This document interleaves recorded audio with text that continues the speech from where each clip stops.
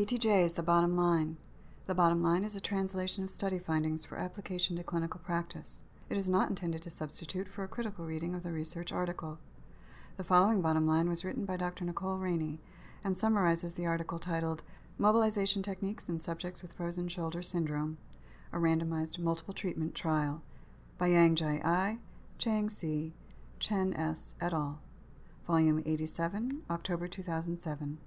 Mobilization techniques have been reported to benefit certain patient populations with shoulder pain, but evidence supporting the benefits of mobilization interventions for patients with frozen shoulder syndrome is limited. The authors of this 12-week study had two main purposes.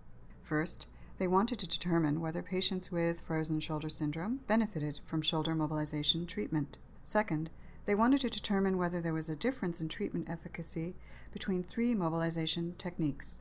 Of 30 subjects recruited, 23, or 77%, completed the study. 90% of the patients were women. All patients had shoulder pain and stiffness of greater than 3 months duration and limited range of motion in at least two glenohumeral planes: flexion, abduction, internal rotation, or external rotation.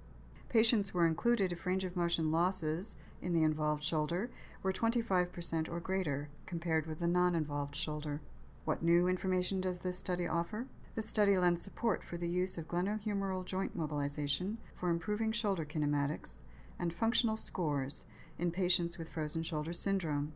These results show clinically relevant improvements in shoulder function, arm elevation, scapulohumeral rhythm, and shoulder internal and external rotation when these patients are treated with shoulder mobilization and exercise. A multiple treatment trial, or within subjects design, was used to examine the efficacy of three mobilization techniques: mid-range mobilization, end-range mobilization, and mobilization with movement. Patients were randomly assigned to one of two groups. Group 1 received an A-B-A-C multiple treatment trial, with A being mid-range mobilization, B being end-range mobilization, and C being mobilization with movement.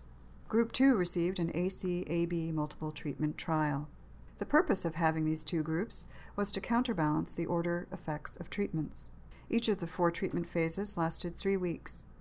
Patients were treated twice a week for 30-minute sessions that included a mobilization technique and an exercise program. The exercise program was pendulum and isometric scapular retraction.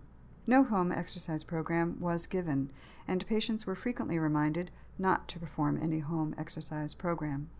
2 primary outcomes measures, shoulder kinematics and a self-administered functional questionnaire, were used.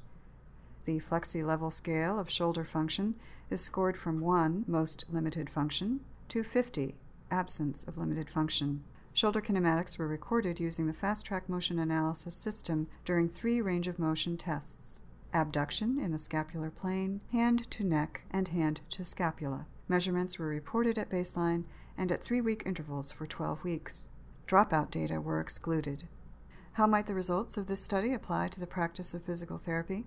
Although a Cochrane review published earlier in 2007 concluded that there is no evidence that physical therapy alone is of benefit for adhesive capsulitis, this study appears to support the premise that mobilization combined with exercise can improve shoulder kinematics and functional scores. The most beneficial effects were achieved with mobilization with movement or end-range mobilization. The mid-range mobilization treatment showed no benefit in improving shoulder function or range of motion, but did improve scapulohumeral rhythm. Limitations.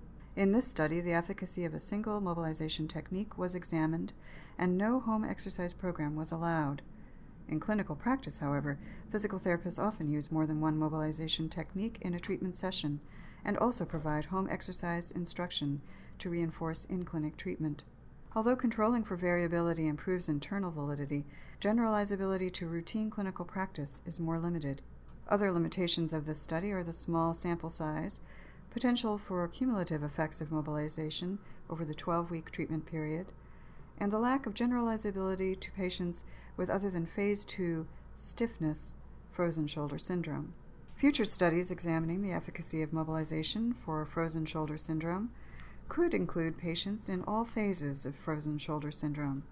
The use of a between subjects design to mitigate the potential for cumulative effects of intervention, and implementation of a multimodal protocol that more closely resembles clinical practice.